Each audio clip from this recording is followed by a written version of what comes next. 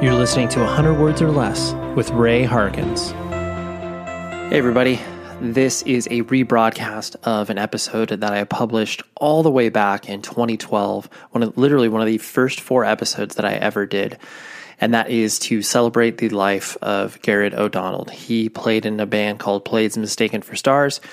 He also put out some music under Hawks and Doves, and he was just a incredibly a thoughtful and kind human being. And he passed away yesterday after a year-long plus battle with esophageal cancer. And it just, I don't know, it hit me. Anytime we lose a person in our music community whose art has affected us and influenced us, that's always one thing. But then, when you get the connective tissue that is pulled together, when you actually can, work with people and attend their shows and just have that deeper connection. Gared is a person that I've known for a long time. It was actually, I want to say, the first or second time Planes Mistaken for Stars came through Southern California. Played at a place called Coos Cafe. This is when the band was living in Peoria, Illinois at the time. I think they were in the process of moving to Denver, but Peoria was a city I was personally familiar with, so I actually struck up a conversation with Gared and was like, Peoria, Illinois, like, I know that. He was like, that's weird. He's like, no one knows where Peoria, Illinois is. But anyways, ever since then, I just always found him to be incredibly warm and engaging. He was the type of guy that when you would have a conversation with him, you would really need to strap in and be like, all right, like, I'm going to get all of Gared's attention. And throughout the years, I got to interact with him multiple times. One of the more longer times that I spent with him on the road was I tour managed Alexis on Fire for a tour, and we were out with Hot Water Music, Moments in Grace, and Planes Mistaken for Stars. And listening to Gared warm up was one of the, I felt like he was like summoning demons. Like it was and I actually think I mentioned this in the interview, but I just was always transfixed by what he did to kind of get his voice ready, because he definitely has one of the most unique voices within independent music, punk, hardcore, whatever you want to call it. But so that was a really interesting experience. And he lived life his own way. He definitely experienced a lot of, hard things, and maybe didn't take care of his body in the way that, one might typically maybe expect. I mean, he definitely, enjoyed the alcohol and, definitely dabbled in some drugs, but he was the sort of guy where that was what he wanted to do. So he leaned heavily into it. And I kind of saw that on that Alexis on Fire tour. And then I actually, a couple years after that, I got to work with Gared in putting out the Planes Mistaken for Stars record, Mercy, that got put out on Century Media /Abacus Recordings. So I got to deal with him a lot from a professional perspective. And even though there were tough conversations that we had during that time, because I was a huge fan of the band, but then, there were things that just didn't go right in the, release process of that record. But he always maintained this level of clarity and kindness towards me as an individual, even though there were times where he was frustrated. I just always appreciated that, because, he could have been a horrible person to me, for, a multitude of reasons, just from a, sort of business perspective. But he never did that. He was just always like, man, this is tough. Like, let's figure this out. And so I really appreciated him as a person, and I want this conversation to, live on. And the fact that this is like almost a 10-year-old conversation, you'll hear, a lot of different things, but that are different than what they are now. But I felt like it was important to share because, Gared was a special individual. So rest in power. Listen to Planes Mistaken for Stars. They have an unbelievable catalog. Honestly, every record I celebrate of theirs, so good. I'm a little partial to Mercy just because I have a lot of emotional connection to that, but all of their stuff is incredible. So, Gared, I love you, and I am so glad that you impacted my life in so many different ways, from your art and you being a human. So, here we go.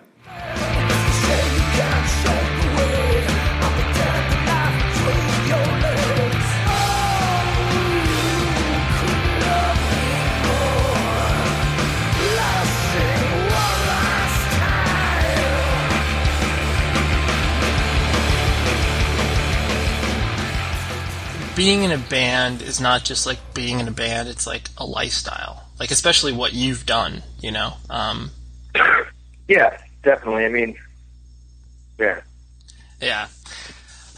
Most definitely. I mean, it doesn't really lend itself to normalcy, or what you would think. Oh, definitely. Would be, but I mean, you know, even though, like, financially, logically, and sometimes spiritually, like, it's almost impossible to, like, leave. You still have that. It's like being a fucking crackhead. It's an addiction. Yeah. You know, like, oh, I know I shouldn't be doing this, but I have to. Only it's a little bit more positive. Yeah, no, exactly. It's not, well, I mean, obviously being in a band could be destructive in some ways, but it's not too, yeah, it's obviously not the same. You don't see television shows about intervention for people starting bands and playing music. Well, that would be worth watching. They're not going to do anything like that. That's awesome. So, I guess a good place to start, because I like to, you know, I think a lot of people, especially, you know, I mean, I've known you for a while, and we've dealt with each other professionally and personally on, you know, different aspects, but in the context of where, you know, people like you and I know each other, it's like there's never really any time to be like, hey, so where were you born? Like, where, you know, why did you become the person that you are and stuff like that? So I kind of wanted to start off with, like, you know, were you born in, like, the Illinois area? Because, you know, I mean, my first exposure to Plains of Forsaken for Stars, your original music project, so to speak, was, like, out of the Peoria, Illinois area. Like, were you born there, or what was your upbringing? Yeah, I don't remember much about it, but yeah, I was definitely born there. Sure. Yeah, I mean, upbringing, you know, my mom was a nurse, single mother, me and my little brother, my grandparents were there. They're huge in my life, like, huge forces in shaping, as far as, like, you know, go back to asking why I am, how I am. A big part of it would be my grandpa. Mm-hmm. Was this, sorry to interrupt, was this all, like, was this in Peoria, or was it, like, kind of the surrounding areas, or where did you make your move? Yeah, it was Peoria. Oh, okay. I was in Peoria until I was almost, I think, 22. And then, yeah, I moved to 21 or 22, and then I think we had some kind of a mass exodus. I think there's 13 of us moved at once to Denver. Holy shit. Yeah, we were sort of all on the same page. We all came up pretty much the same way. Kind of disenfranchised, like, you know, little fucking punk rockers, skateboard kids. And Peoria didn't really lend itself to that. And,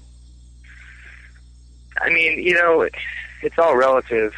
Peoria, in some respects, I'm just coming to grips with it now, because any time I've been there or lived there, it was not by my choice. And I'm actually planning on moving back there soon to be closer to my kids and just a little mellower. But that's my own issues. Yeah. It sounds trite, but happiness is what you make it, you know. Mm-hmm. But growing up, yeah, it was kind of a blight. It was a bit of a.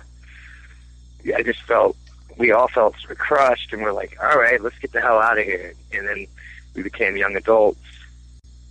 Not quite, you know, men or women yet, but yeah, well, young adults, and we're like, we can do this now. Right. Well, because to put it in context too, like, I mean, I personally have been to Peoria a few times because my stepfather was raised in Farmington, Illinois, which is, like, you know, an hour south, and so Peoria was obviously, like, the biggest, closest city. But Peoria is like it.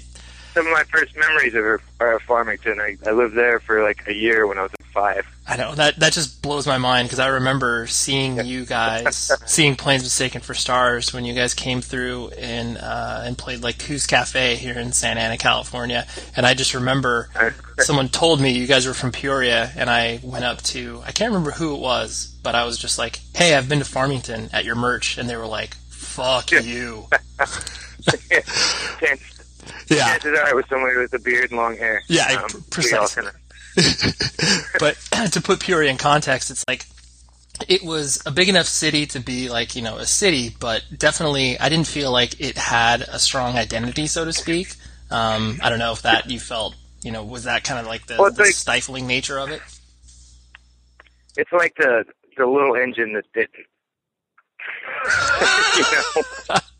Yeah. It's sort of depressing. I mean, because it has all the right trappings. I mean, it has a couple colleges. It has industry, or it had industry.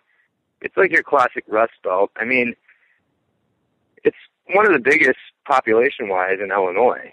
I think the second, if not second or third. And I mean, I don't know what it is, whether it's something in the water. Oh, I found a book on Peoria. It's amazing. Like it focuses largely on, the early 1900s, whatnot. And, Capone at one point had moved all of the bootlegging dealings down to Peoria, and it was starting to kind of blow up, like it was like the hip place to be. I mean, you've heard the saying, if it plays in Peoria, right? Have you heard that? I have heard that, yeah.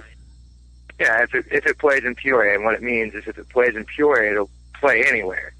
Because it's such a cross-section of, well, there's two ways to look at it, because it's cross-section, such a large cross-section of people, or that if the Hicks in Peoria can deal with it, you can deal with it in New York, no sweat. Yeah. But what I've learned, it's taken me years, is that Peoria, maybe not the greatest place to stay, but it's a great place to be from, because some of the best people I've ever met.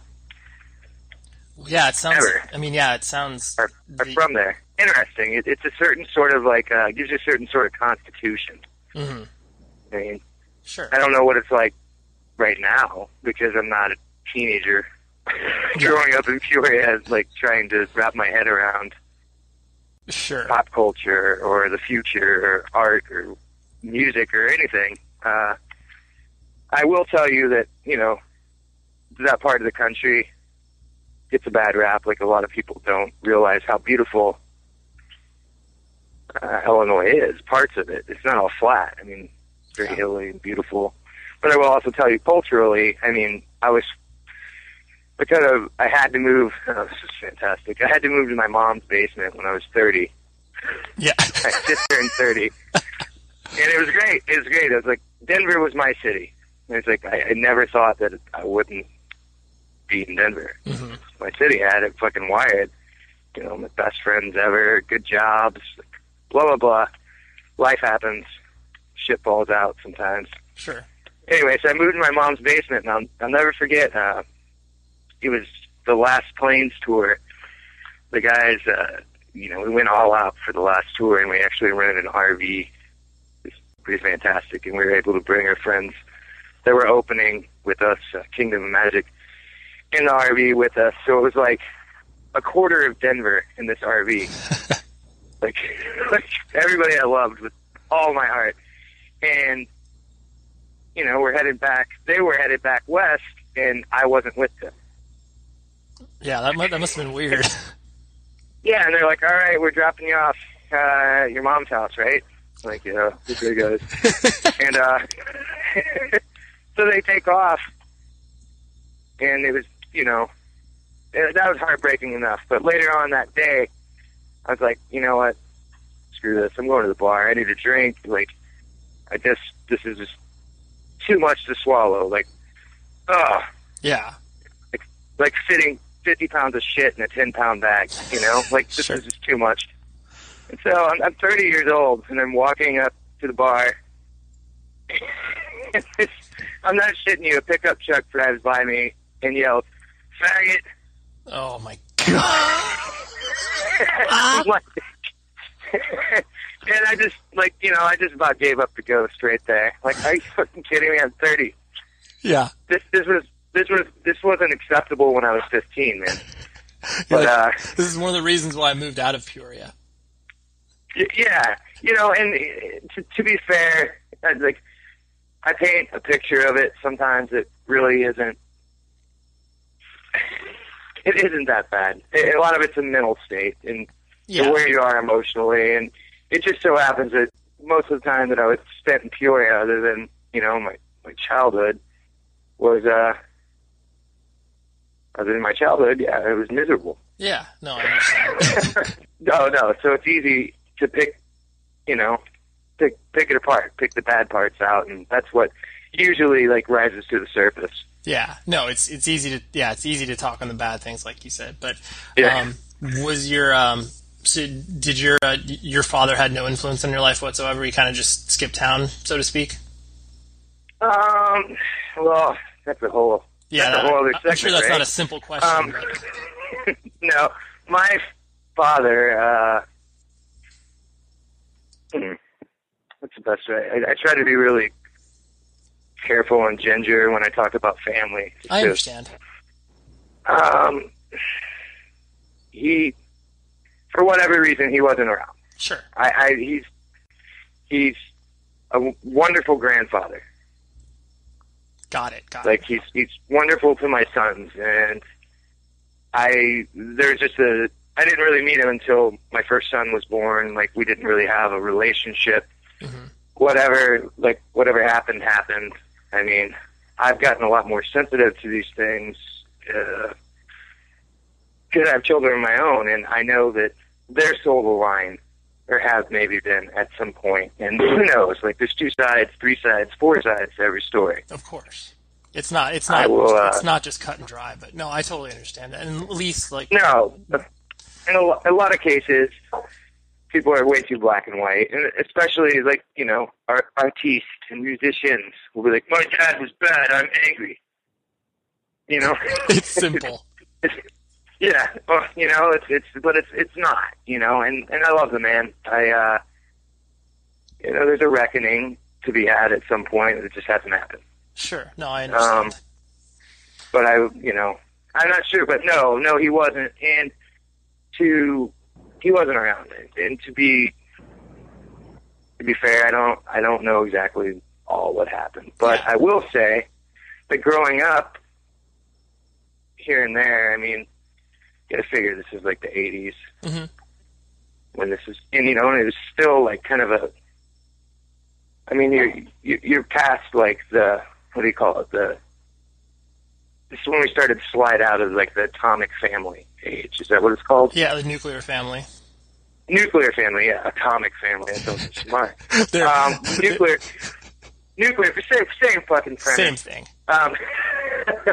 Nuclear family, and like people, like, it was kind of like a topic. It was topical. And I remember like people asking me, like, dude, you know, where's your dad? Or you don't have a dad? Or, you know, and I was like, huh? Right. What? I didn't notice. Yeah. Like, well, it meant nothing.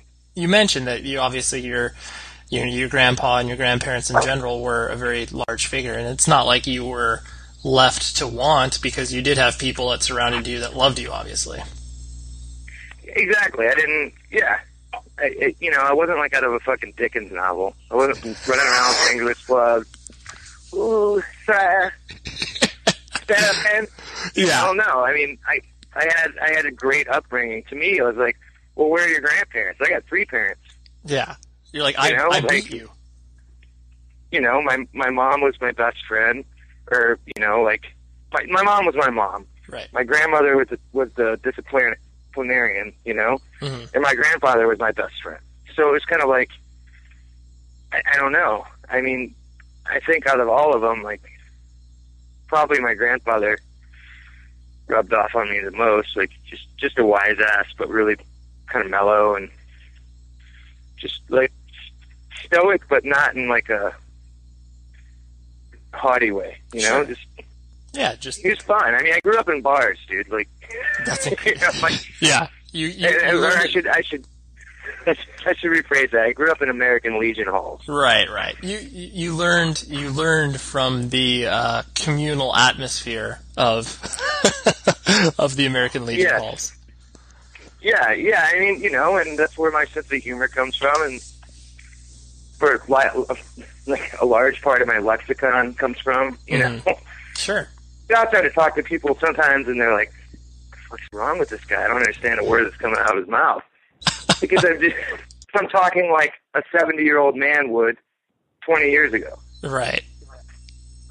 So you definitely had, you were, in certain ways, you were obviously not sheltered from the world, and you were exposed to it pretty quickly, not in a negative manner, but just in a, like you said, you in certain aspects were born old. No, yeah. I absolutely was not. I was protected, but I was not sheltered. Right. I was safe, but I wasn't. Nobody sold me a lot of shit. Right. Put it that way. That's awesome. Well, and it's it's funny because that's what my impression of you, and kind of the impression that you obviously have put out with your art and your music, is that above all, everything else has been extremely honest with the band. It's like there's never, no one could look at what you've done with Planes Mistaken for Stars or Hawks and Doves, and they might not like it musically, but they can't question its authenticity, if that makes any sense, And it's kind of like... And that means the world to me. I mean, that's all we ever really, if we set out to achieve anything, which I don't think you really know until it's hindsight. I mean, because we're a different kind of breed of band, right. And at that, we were like the last wave of bands that we were bands because that's what we had to do. Like nowadays, bands, they have agents or fucking Kickstarter accounts before they even have a tune. I mean, we were like the last wave of like kind of get in the van bands. Like we were like steeped on like SST records, and like all we knew of touring was like from reading old zines and being like, okay, well, Black Flag did it this way. Right. I mean, it sounds incredibly naive, but I mean, that's just how we did things. We didn't have a cell phone until, I didn't have a cell phone until I was 30. Right. I'm 35 now. Do the math. Yeah. And it was kind of like, it wasn't like we were staunch, like ebullition style, like punk rockers, like, so cell phones are not fucking kosher. It was just like, do we need this? Right. There's payphones. Now there isn't. It's totally bizarre. But really, I was looking for one recently. I didn't even know why. Maybe I needed a quarter. Right. You kick them hard enough. You're like, just kick them hard enough, you can get a couple bucks. Right. But before I forget, just talking about not being sold a line. Mm-hmm. Oh, shit. One of my favorite things that my grandpa ever told me, my pop told me, was I remember we were a store called Children's Palace. You remember that?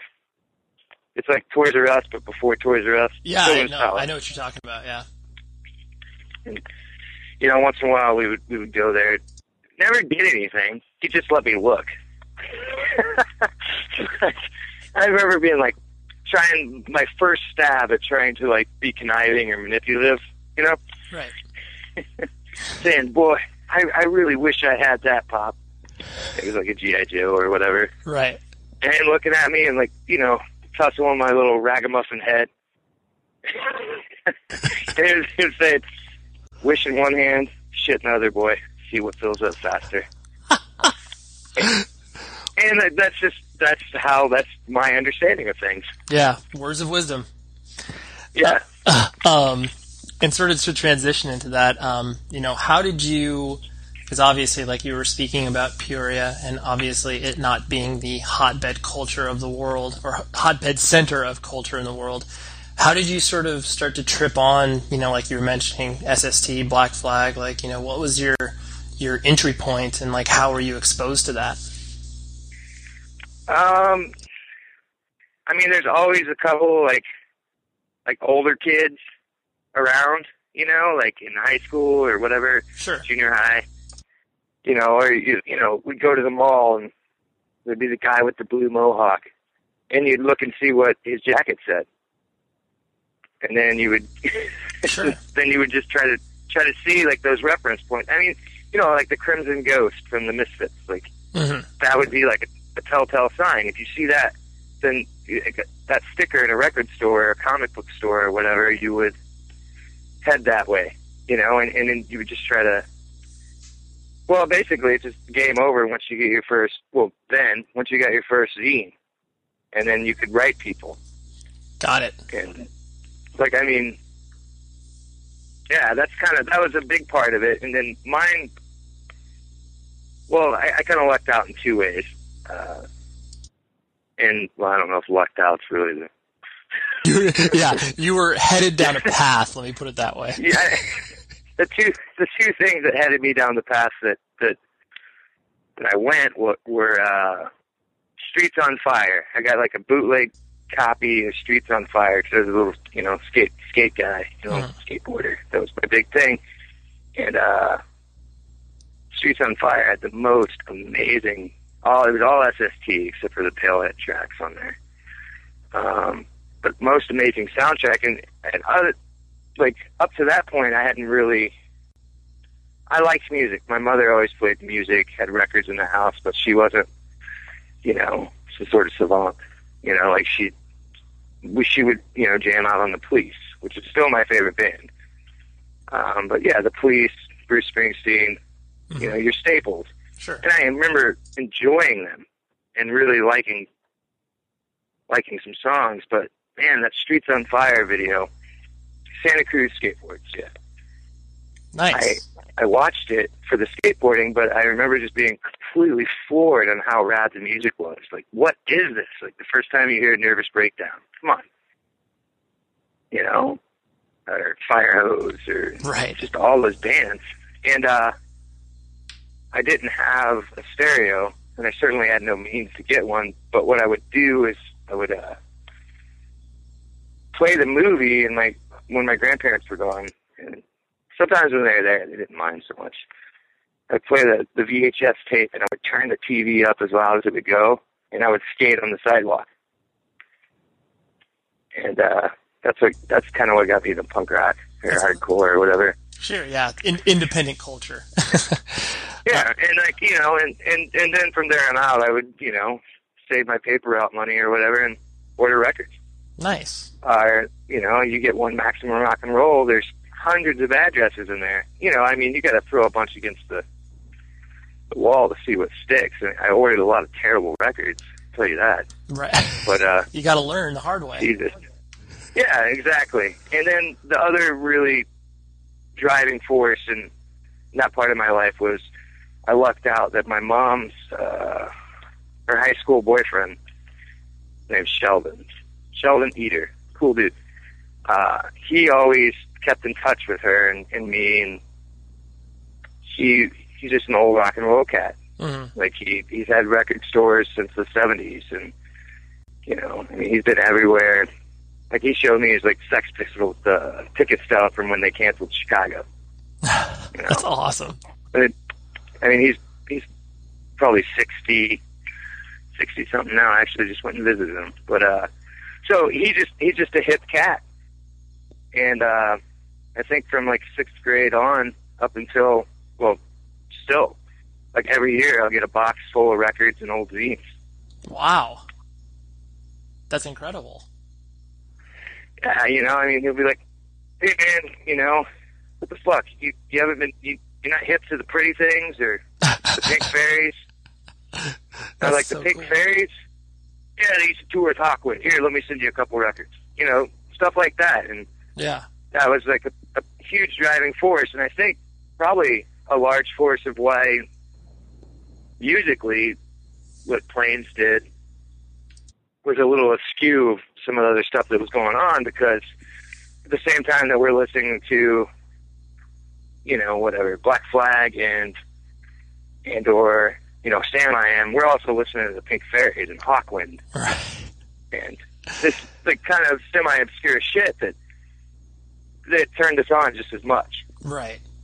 And it didn't, and obviously it's not cited as a typical influence. And this actually leads into, my next question about kind of, where the inception, because I imagine, you probably played, or, kind of what prompted you to sort of, pick up guitar and start to obviously be interested in the idea of like, coming into, a band and playing in a band. Because I imagine that Plains probably wasn't your first stab at playing in a band, because everyone always obviously has to have a terrible band beforehand.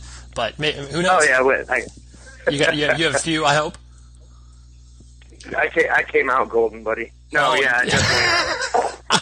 I came out. No, I definitely had a band that was a little questionable, but it, we're kiddos. Yeah. What was the name of the band? I always love names of first bands. What was the name of it? Yeah, if you remember.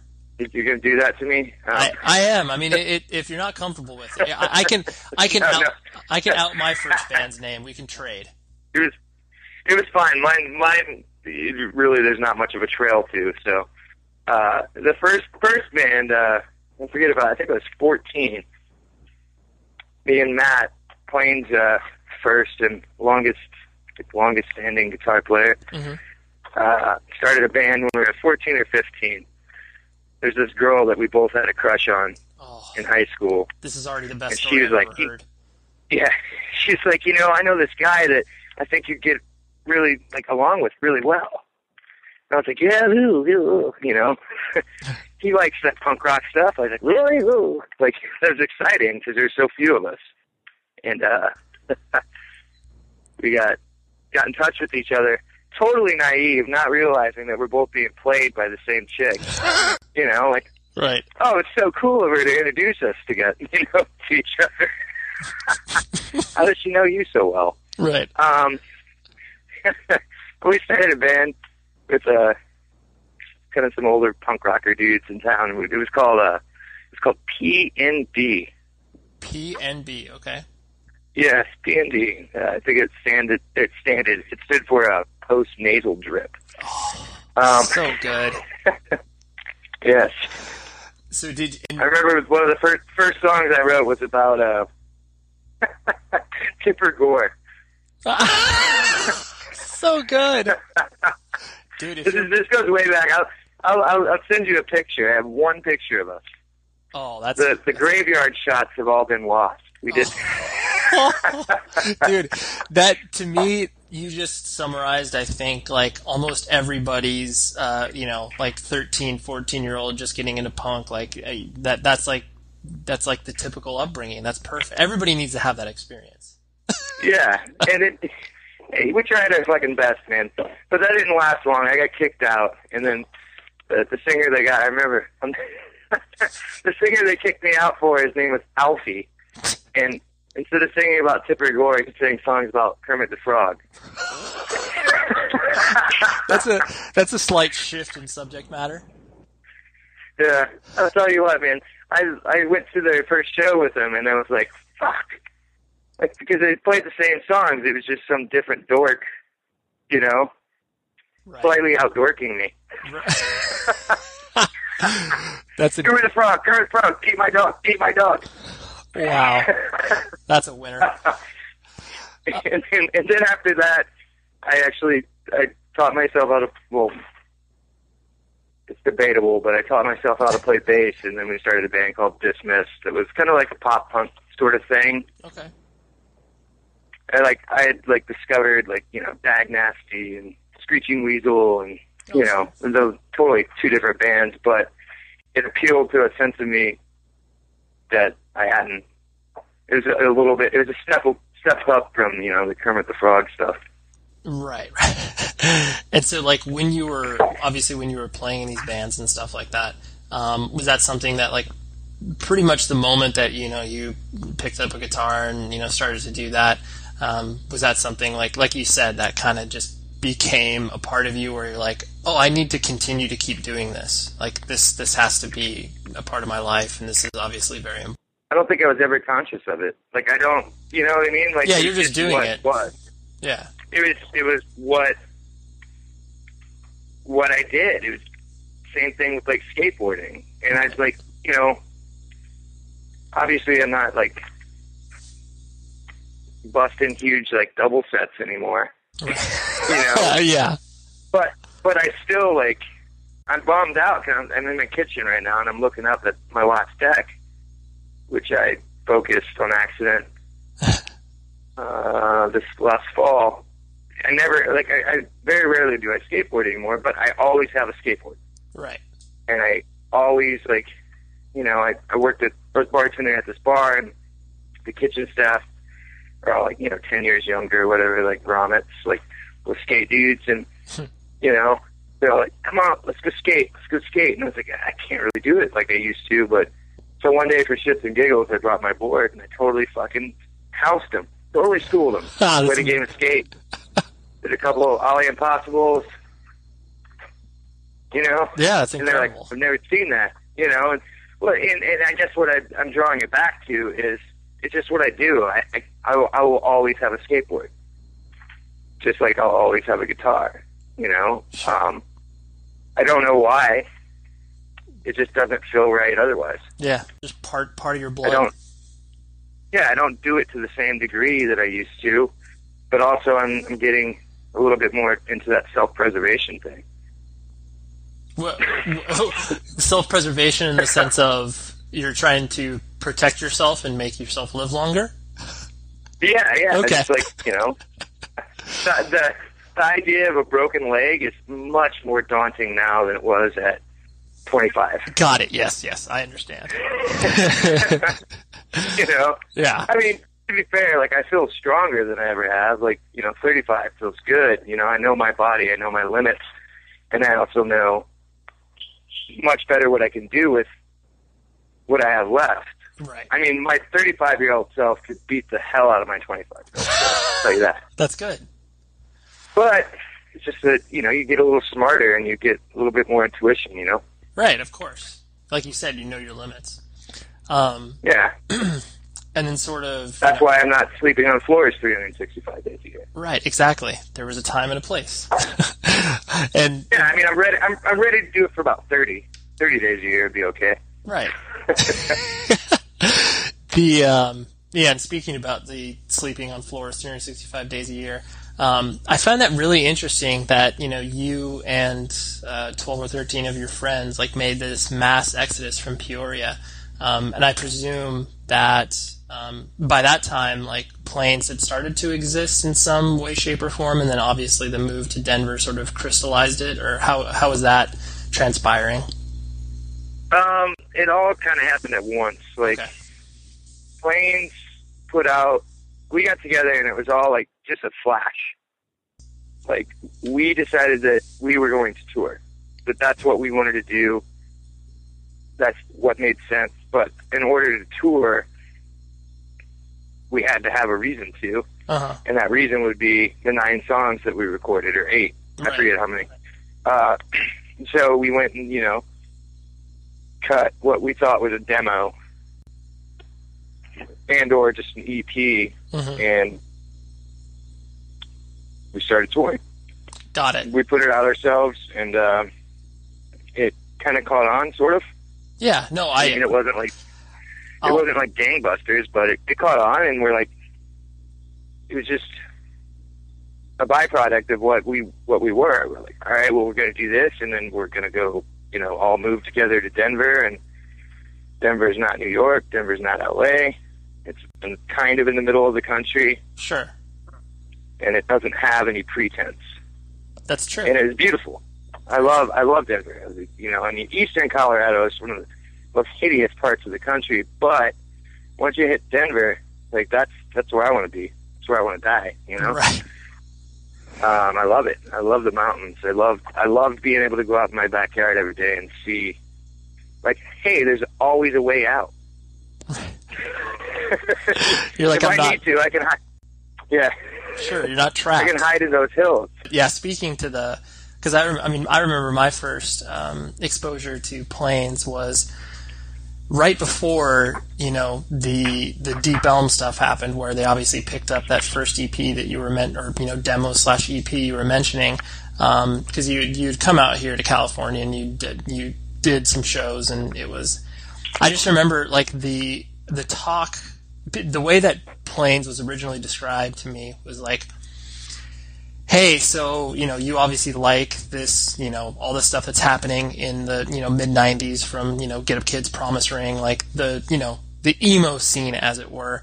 You like that sensibility, but here's some dudes that are dirty as shit, long hair, and like don't look like any of those other bands, but still have this melodic sensibility. That's what Plains Mistaken for Stars is.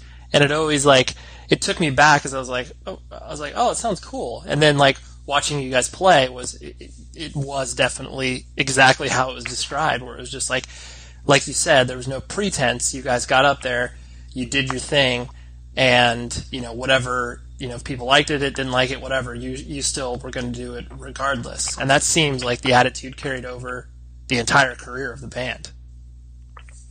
Yeah, it was. I mean, you kind of nailed it on the head. I mean, a good guy to talk to about that kind of stuff, and somebody you should interview, definitely. He can chat. Is Var from No Idea. Very true. He and I never heard it put this way, but I was just in Gainesville recently, and somebody asked how we met. It was like, three of us. I think maybe it was Darbs, the guy, the compadre from Hawks. Okay. He asked Bar, how did you and Gared meet? And he's like, well, blah, blah, blah. And he described the first time that he saw us and how it was kind of scary, but not. It was like, wow, this is just this far from being too much. Right. Sure. You guys pushed the envelope, but didn't push it far enough to where it was this completely undigestible. Yeah. Kind of like his story about it, because he had heard about. Well, me and him had been talking for a bit on the phone, because we didn't want to deal with Deep Elm at all. We're just just fucking, what a drag, Christ. Yeah. And No Idea, it's huge for me. One of the reasons that I think we went down the path we did too, another huge musical discovery of mine was there's an issue of No Idea that came out that had a split 7-inch with Sam I Am and Jawbreaker. Mm-hmm. And that was kind of the thing that hit it home. So I was like, wow, this stuff is aggressive. This stuff is melodic. It's not nihilistic. Right. But it's also not, it's not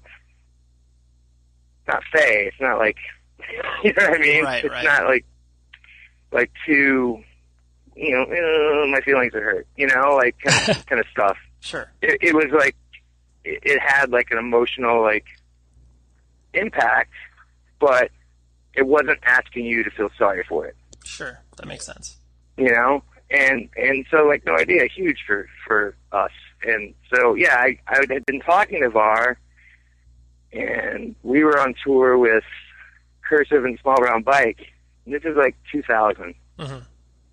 And he hadn't seen us yet, and I guess the bike guys were calling him oh my God, you have to see this band. They fucking fight the audience. And Var's what do you mean they fight? They're violent? And they're no, I mean, they're scary, and you just have to see it. They spit all over each other, and they're yelling at the audience. And Var was I guess, rightfully so, he had a bit of trepidation about inviting us into his house, I mean, right. But his story goes, yeah, he came and saw us, and he was immediately oh, I get it, because we really did not care what anybody thought. Right. We were so in love with each other and our little traveling commune that it didn't matter, It really kind of did feel like it was us against the world to a certain extent, but we also didn't have anything to prove except for hey, why don't you just get a little loose and take care of each other? Right. And quit being so fucking pretentious. Jesus Christ, you paid $6 to get in here. Sure. You can have fun with everybody else. Yeah, sure. Yeah, get loose. And so, and that was the thing, and that, that was the one thing that our god-awful name worked for us to our advantage, was that people came and thought they were going to see us with their horn rims and like cardigans, crying about shit, and instead we scared the hell out of them. So, like, I mean, I don't think we were really that scary, but it was all relative, right, to the situation. If you compared the two, you know, those two images that you're talking about, where it's like, you know, the horned rims and cardigans of obviously the mid-90s, and then, you know, your guys' image of jeans that are barely hanging on your body and shirtless, long-haired guys, like, you know, it couldn't be further from... Well, it's like putting a promo picture of, like, Jejune up next to Black Oak, Arkansas. You know? Yeah. It's very... That's what it was. Right. And the thing is, with, you know, we looked scary, like, you know, war hippies or whatever, but we kind of followed it up, too. It wasn't like we were like, this is our shtick. Like, we really just were in our own collective heads. And I think... And, like, this... Yeah. I think you... This is what punk rock is to us at the time, you know? The thing that I also noticed as well about you guys, I think you use the word commune to describe it. Because I remember, too, where it was like, honestly, like the myth of Planes Mistaken for Stars, you know, after you guys did a few tours, you know, people started to talk about you guys in the sense of, not only were they impressed with you musically, but they were just like, yo, these dudes are crazy. Like, you know, they, like, you know, sleep naked on top of each other, whatever, you know, the millions of stories that people can, obviously, you know, the game of telephone that is played within the music scene. But I just remember the myth of Planes Mistaken for Stars starting to permeate, and fortunately it never dictated, you know, obviously what you guys did, where it's like all of a sudden, you know, Planes needs to be a more conservative band, because obviously that wasn't the case. So did you guys, you know, did you purposefully, like, notice that and then kind of, like, react to it, or you were just like, oh, that shit's funny, or, like, how, you know, were you conscious of it at all? No, not really. Like, in hindsight, like, I can see where we, like, sort of, like, pumped the brakes a little bit over the years. Sure. But I will tell you, like, you know, like, the stories that you hear, like, you know, 75% of them are totally fucking true. Like, and the other 25% are inflated and or misinterpreted and or, who knows, like, we were just one of those bands that would just, I think because we were open and to so many prospects and so many situations, and nobody was not cool enough. Mm-hmm. You know what I mean? We would end up in really bizarre situations. and instead of us running, I think some of us sometimes would lend ourselves to the situation. It was kind of more like an on the road thing, like a Kerouac thing. Like, hey, let's see what this whole America thing is really about. You know what I mean? Sure. No, I get it. You guys, so yeah. You guys were open to all of the experiences that came along with the randomness of playing different towns each night, and you're like, well, you know, I won't turn this, you know, whatever. Yeah, you won't turn this experience, no matter how controversial, crazy it may seem. It's like, well, like, we need to at least experience this because we're here right now. Yeah, we weren't going back to the hotel room and playing Jenga. You know, I mean, you know? Yeah. I've definitely seen some shit that would turn your hair white. Let's put it that way. Right. No, totally. You know, and it's not, you know, and the thing is, like, almost all of it was good-natured. Like, we were usually just in the midst of, like, that madness.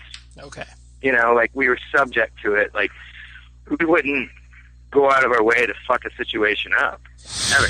Right. But I think that there's a certain sort of chemistry or magnetism to certain kinds of people, that, especially people that are super, like, empathetic, like, almost empaths, you know what I mean? Mm-hmm. And, like, the thing is about Planes, like, the closest thing that ever made us, like, emo was that we're all very sensitive dudes, man.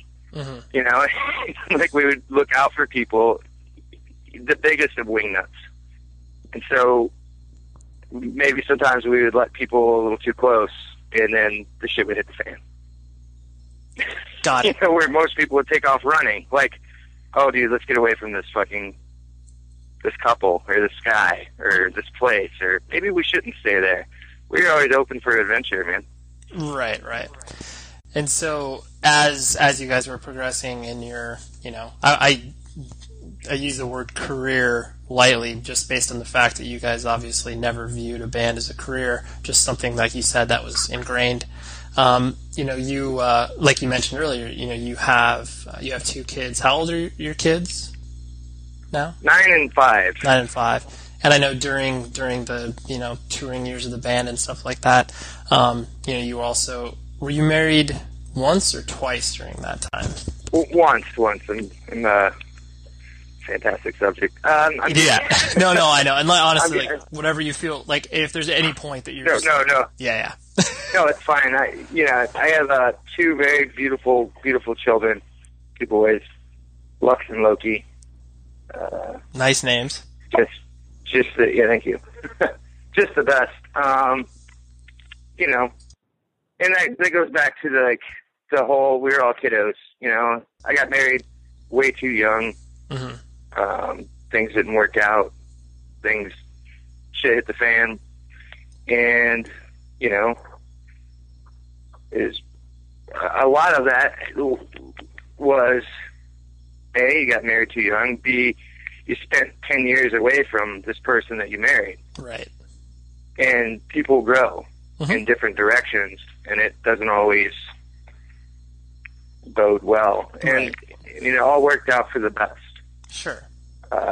But the kids, man. Sure, yeah, that's when playing started to kind of slow down. Not slow down with what we were doing, but and the reason this all comes full circle to you talking about the career aspect of it, we got to a point where, like,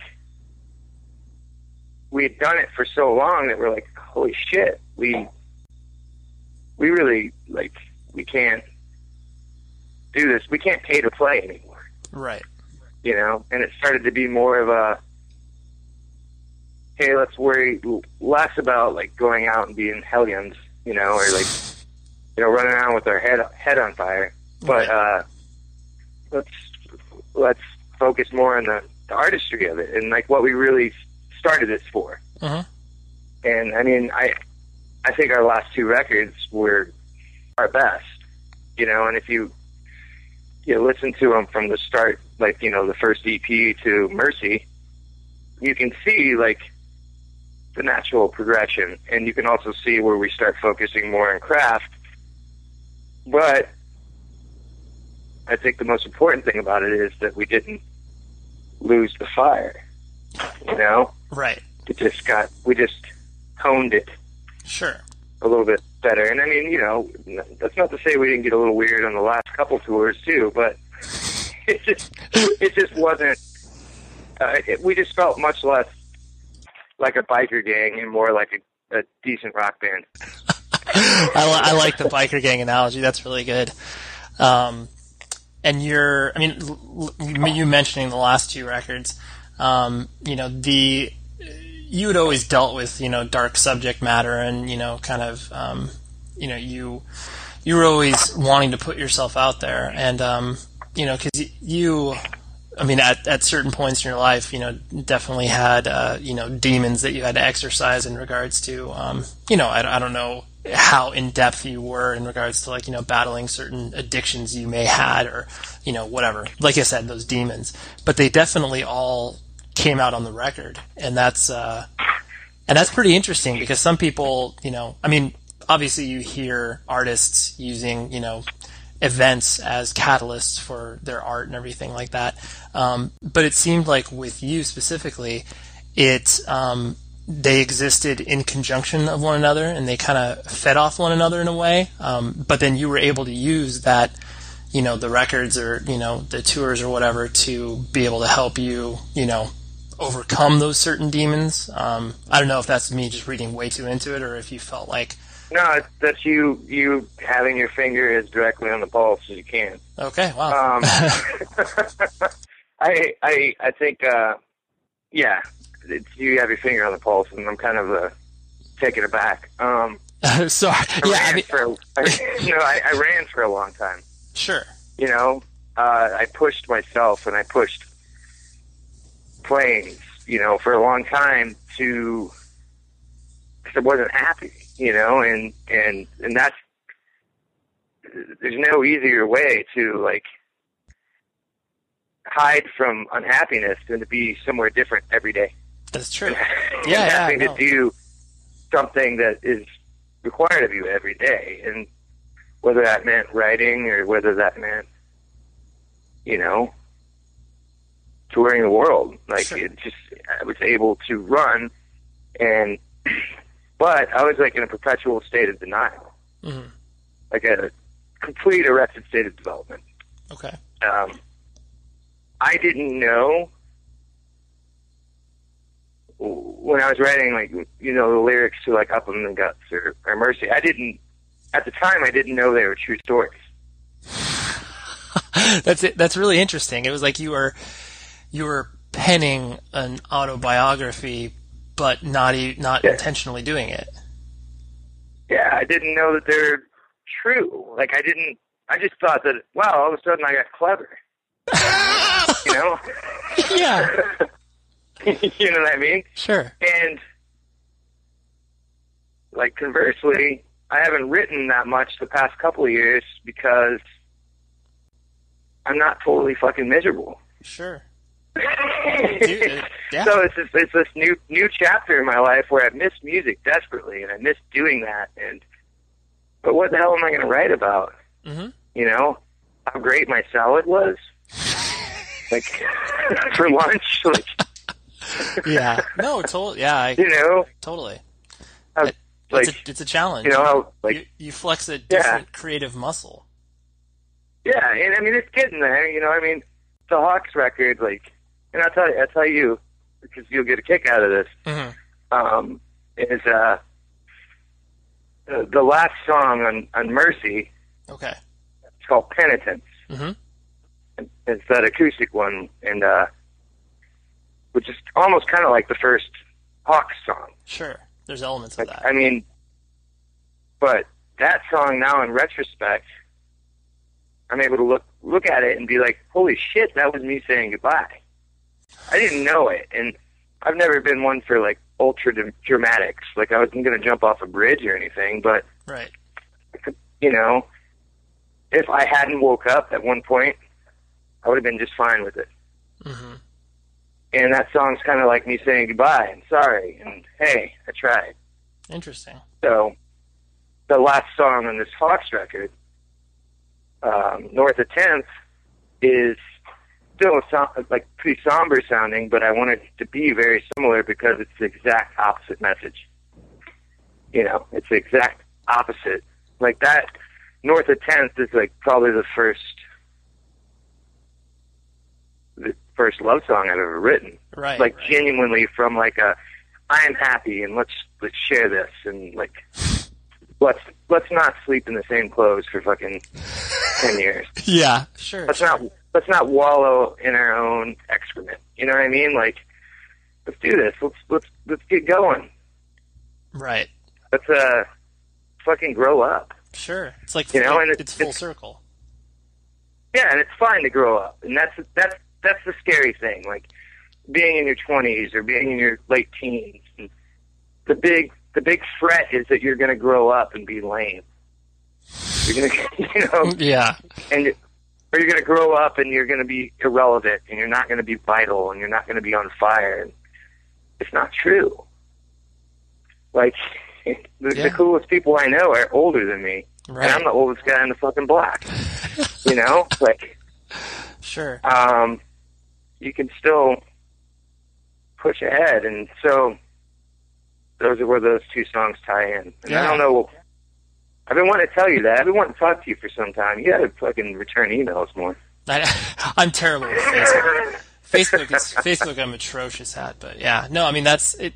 Like when I listened to the record and I heard, yeah, I mean it's just the evolution of you as a musician has definitely played itself out to where it really does reflect your life in the most realistic of terms, and it's like that there are very few people that are able to kind of accomplish that, in a manner that is done. Like where you weren't calculated about it, you weren't writing this huge narrative where it's like, the first Plains EP, you're like, this is going to be the story arc of what this band is going to be, and it just happens. Oh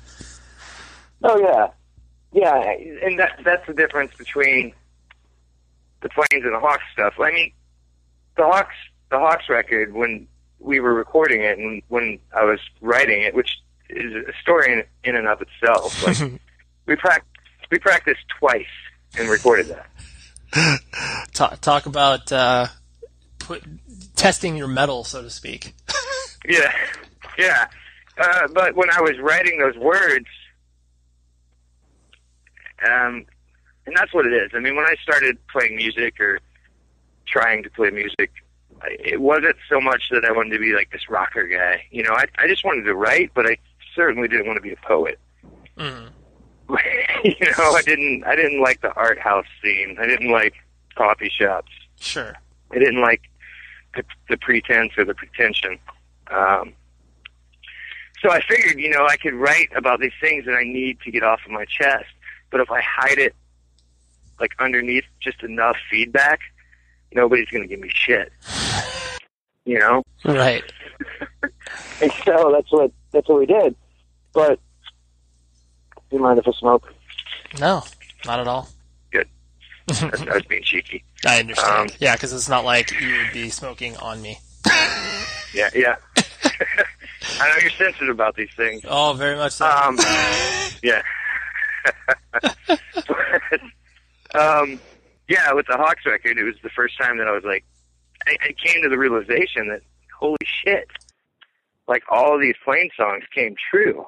And for a while, I thought I predestined it to happen. So I was in a bad place for a hot minute, dude. They're all, I had what you call a loud vertical nap for about 6 months. Right. Sure. No, I understand. Hey, dude. Oh, hey, man, it's so good to see you. It's good to see you too, but you've been sleeping on the couch for 2 weeks. Kind of situation. Sure. But so then I realized, like, holy shit, like all these Plain songs, like, it wasn't like they came true; they actually were happening. Right. So with the Hawks thing, to pull myself out of where I was like, I'm going to document this and totally be aware of it. Mm-hmm. And that's why, I mean, it's a bit pretentious, but I call it year one, Yeah, makes sense. And sort of to, wrap things up in a somewhat cohesive manner, I think you mentioned at some point in our talk where the simplest way to ask it is, like, obviously, like, what keeps the fire going? Where it's like, because so many people could have gone through what you've gone through personally and, gone through what you've gone with business-wise and in a band and everything like that, that you would just be like, yeah, I'm just, maybe going to make music, but it's for myself. But, that you still feel comfortable to, put it out there to the world. And is it, does it just hit on the fact that, this is something that is obviously a part of you and you'll never be able to give it up? I don't think I'll ever be able to shake it. Yeah. But on that same note, to, like, still put it out there, like, because some people obviously, like, they do their shit in the garage and, no one will ever hear about it. But the fact that you obviously still pursue, formal releases, and I mean, fortunately, you obviously have the avenue with, VAR and No Idea because you guys are bros. But yeah, that you still want to put it out there for the world to obviously know and understand. I could probably give you a couple answers to that. I mean, one of them's going to sound cheeky, but it's not. And it was kind of the whole thing that all the Plains guys agreed on. It's like, we really, wanted to make people feel less alone, you know, and we wanted to feel less alone. We wanted an understanding. We wanted like that community, you know. We wanted to be able to feel like, hey, we're all on the same page. Like a lot of us, like are right. I'm right here, man. You know. Right. And the other part of it's obviously ego. Anybody that plays guitar or sings or any of that tells you they don't need their ego waxed once in a while as a lion, playing their ass off. Right. You know, you miss that. You miss people being like, "Oh, dude, the record was rad." You know. Other part of it is I can't shake it. Another part of it is like fucking fun. Like, yeah, it's so much fun. Like I hope I don't ever stop. You know, I mean, there's guys like Tom Waits or Leatherface or cats in their 50s that are doing this shit, and it gives me hope. You know, like, hey, all right. So yeah, but I think it's mainly like, yeah, I just want to feel less alone. I want people to feel the same. That could not be more, the best way to end this talk, because it's not only a noble effort, but obviously it's selfish at the same time, because you're just like, hey, I want to make you not feel alone because we can feel this together, you know? Yeah. Yeah. Like I told you, I was raised without selling lines of shit. Right, exactly. Blame my grandpa. Yeah, I will blame your grandpa. I'll find him and say, you're the reason that we have all of this awesome music. Thanks a lot. God damn it. Thank you very much for obviously wanting to participate in this. And yeah, I was glad we were able to catch up and dive deep into things. Thank you, buddy. I'm glad that you care. Oh, dude, for sure. Well, not only do I care, but I know other people will care too, because it's, obviously you're still a relevant person within the independent music industry, as it were. So there you go. Yeah. Thank you, brother.